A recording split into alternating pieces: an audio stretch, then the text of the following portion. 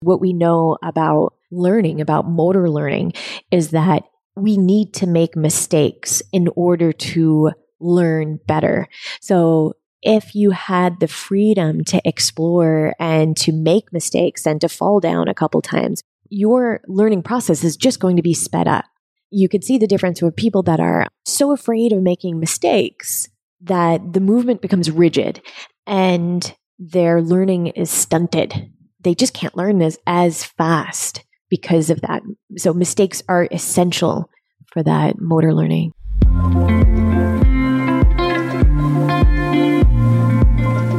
Welcome. Stick around if you want to learn about the art and philosophy of beautiful movement mixed with evidence-based exercise science. We will be having tough and inspiring conversations with other coaches, experts, artists, and athletes. Our goal is to challenge myths, explore concepts, and engage in healthy debate as we dive deep with intrigue and curiosity. I'm your host, Hannah Teutscher. I've been teaching dance, Pilates, and yoga for over 2 decades.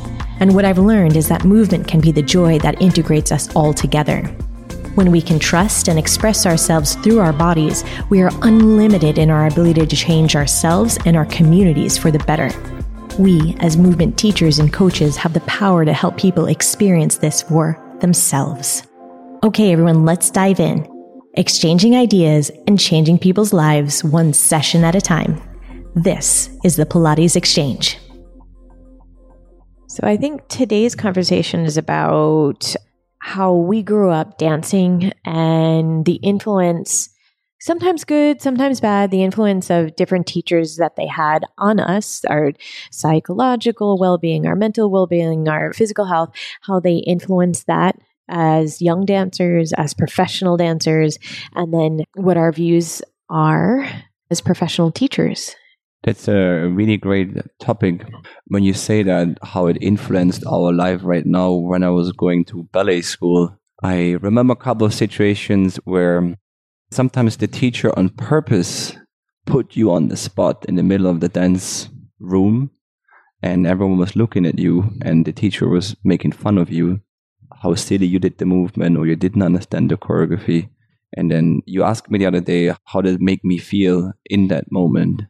It was kind of like it made me really aggressive. I really hated the teacher for that person, the teacher was putting me on the spot. It happened a couple of times also until the moment that they wanted to make you cry. They wanted to break you, to build you up again. But personally, me, at this time, actually, when I'm looking back, it helped me because I always told myself after that kind of situations when I got a little older, I always told myself, no one is going to break me. No one is going to do these things to me. So I'm just got a really hard skin and didn't show any emotions, any things to the teacher. So they didn't have anything what they can find their weak point. And then also later in the dance career, it was exactly the same thing. There were like choreographers or assistants or whatever, dancer colleagues, it's the same thing. Sometimes it's not really motivating just yelling at someone because he or she did something wrong. It's just finding a way, finding a solution, how to help the person. Maybe the person needed help. And you're just like, she's too slow. Or there were also other colleagues that got picked on because they maybe were not so fast, they were not so coordinated, but still they're professional. And it makes no sense to make fun of them, just asking them how you can help them. And I saw in my career, you probably remember also in yours, that so many people just broke down mentally. I mean, maybe not physically, but then that comes after.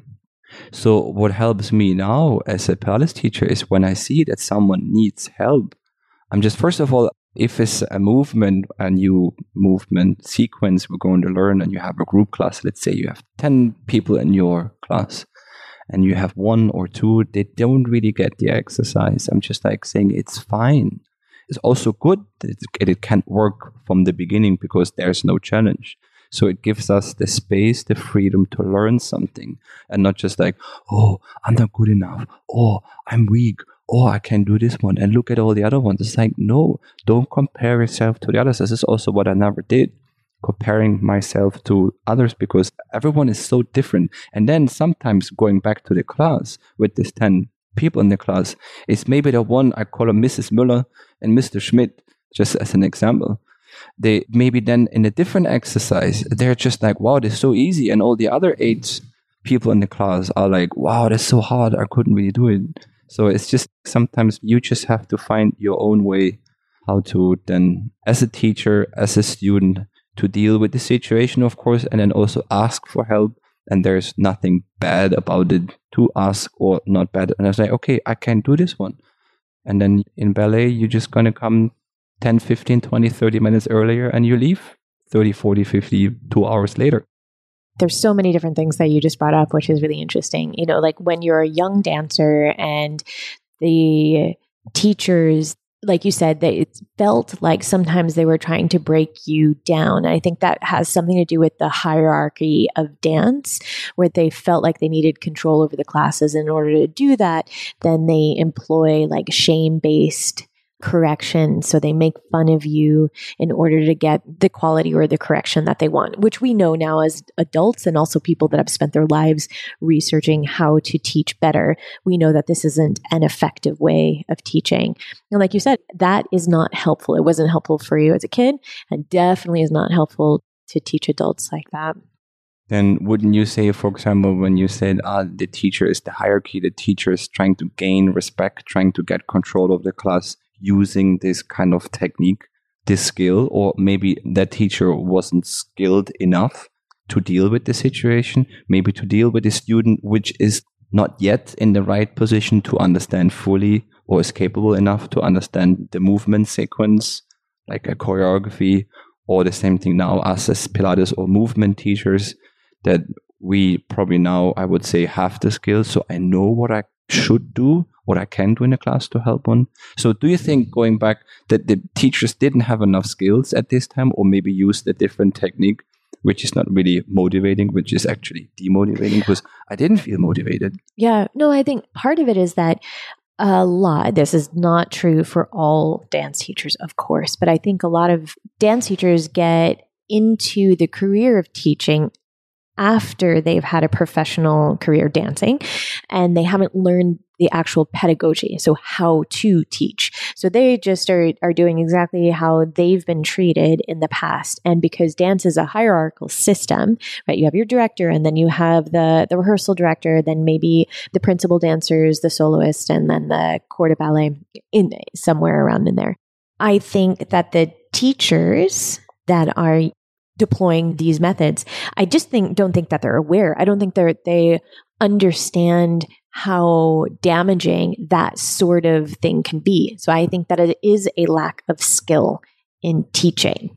It's not necessary to have to control a class like that, using shame or screaming at people. Also physically, I've also been pushed around by dance teachers. I mean, that's absolutely unacceptable. You know, of course, this was also years ago. You know, we're a little older. And does that answer your question, Chris? Yeah. And then is it also necessary? I was just thinking now, as a student or as a dance student or whatever, someone who's learning, to go through these hard times. Does it make you stronger? Does it harden yourself? I was just thinking about that because it was giving me also kind of a bit of resilience. But I was really a stubborn kid. I'm still stubborn, so maybe that would help me. But I remember also, probably also you remember, when we used to dance together, there was a couple of times there were guest teachers or other teachers, they came by and they found immediately a way how to connect with everyone.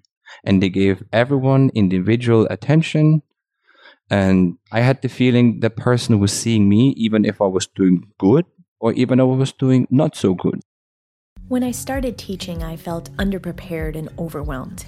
I needed to learn how to plan my training so that it made sense, but I wasn't sure what was working and what wasn't. So many teacher training programs leave out the actual art and business of teaching. This is why we created Train the Trainers. Train the Trainers is designed to give you the tools you need to create a powerful learning environment for your students. Gain access to the vault of our collected knowledge where you can learn everything we have to teach you, whether you are a freelance teacher or a studio owner. Get constructive feedback on your teaching with actionable tools you can apply immediately. We can't wait to be part of your teaching journey and to help you grow in your business. Welcome to Train the Trainers. I think that's exactly right. Like a great teacher is one that can communicate with each person individually and able to lift them up.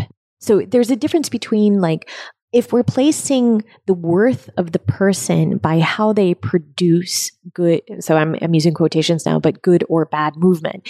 So if the student, no matter how old they are, feels like they're being evaluated and their self-worth is based on good or bad, then that's not the right way of going. The great teachers that you're talking about, they are able to communicate with their students, and that student feels seen and respected all the time, regardless of the movement is successful or not successful.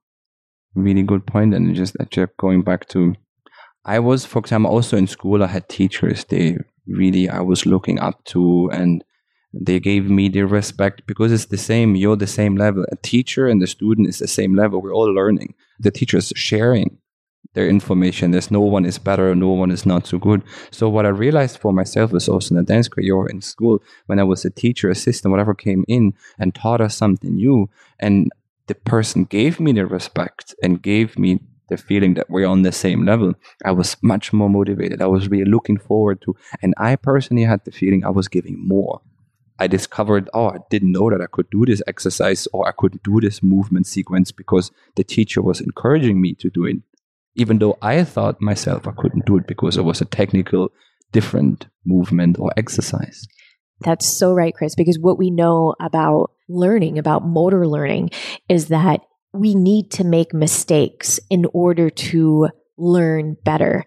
So if you had the freedom to explore and to make mistakes and to fall down a couple times, your learning process is just going to be sped up. You could see the difference with people that are so afraid of making mistakes that the movement becomes rigid and their learning is stunted. They just can't learn as fast because of that. So mistakes are essential for that motor learning. Yeah, and I totally agree. And then there's also the thing that the teachers, the system, and it's not only one person, many people were there, created an environment where you could allow yourself to fall. If you did a mistake, you tried a balance thing and you just did too much and you lost, was another check, the gravitation is still there, which is good. And then it was not like in the kindergarten, everyone was like pointing with the finger at you and laughing at you. And it was just like, okay, great, get up and try it again. I was allowing myself to go until the edge and falling, which is a good thing. Then okay, that was too much. I can't repeat it again. It was really interesting for teachers, coaches out there that you create an environment, a community then for people that they can allow to get to their fullest potential, to their max.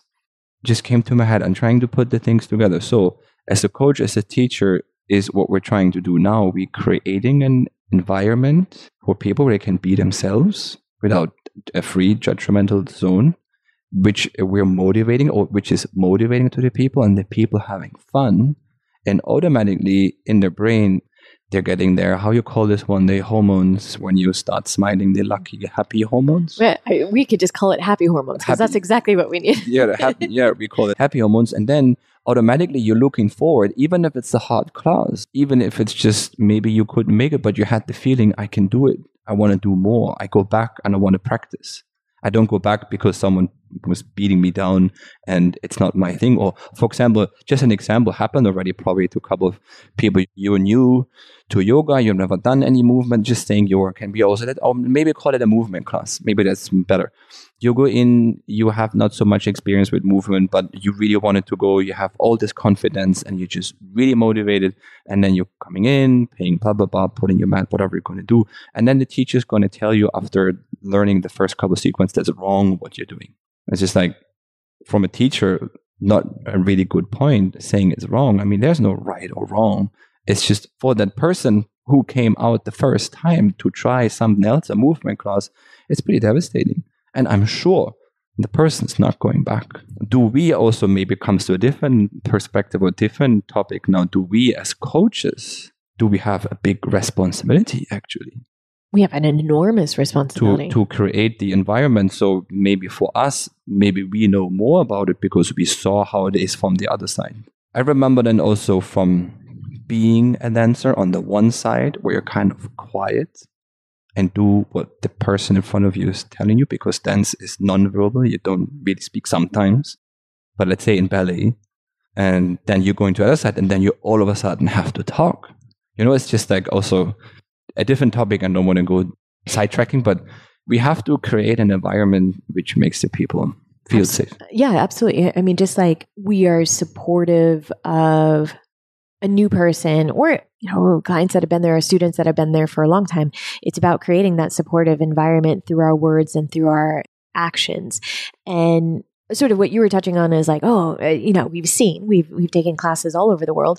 If you have a teacher that's standing at the front and that's wrong, I don't want it. Like, it's great to have high standards, but it's not okay to break someone down because they're not doing exactly what your expectations were.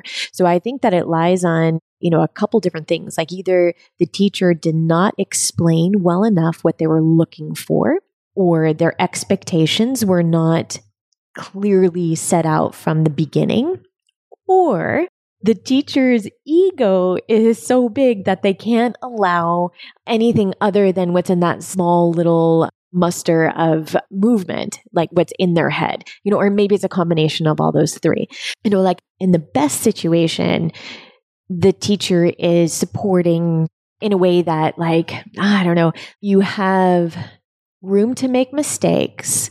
You have high standards for the student, for the client, where you can teach them to do things maybe more efficient or more artistic, or what depends on what the movement method is, but doing that in a way that respects the authenticity and the limits of whoever that person that's there, like the client that's right in front of you. We often say, like, teach the person that's in front of you. That's hard sometimes, isn't it? Yeah, to have one last thing before we wrap it up, is the same thing is you don't give too much attention to the person who can't do the exercise yet, but you shouldn't also give too much attention to the person who can do it already. So you're not going to praise that person. Oh, Mrs. Müller, really, really good, fantastic. You're going to say it 400,000 times in one class, and the other ones, they feel like, oh, I'm not good enough. Right. So it's also finding that balance that what you are always saying is if you have 8 people, 6 people in your class, you're trying to give them everyone gets the same. Yes. Everyone gets the same amount of attention, compassion, love, empathy. Definitely. Even if Frau Müller, for example, doesn't get the exercise, but she's showing up, she's trying hard, and Mr. Schmidt is doing it already for 400 years. I'm exaggerating. So it's the same. We're on the same level. Everyone is. No one is different. Exactly. Because the learning processes, they go at different speeds at different times in our lives. Absolutely. So, Chris, what we're saying, right, is that that we want to create environments that are shame-free and fun for your students, right? Whatever age that they're at. Exactly. Yeah. So you couldn't have said it better. Well, perfect. I'm glad we're in agreement on that. That makes life good for us. I think so too. All right. Well, my friends, we're going to wrap it up for today. Join us for next week. We have a fun conversation that we've been planning on. Have a lovely day. Bye, everyone. Thank you so much for joining us today. I hope you enjoyed the conversation. A great cost-free way of supporting us and the podcast would be to give us a 5-star rating. You could also look down into the show notes and grab any one of the free resources for teachers.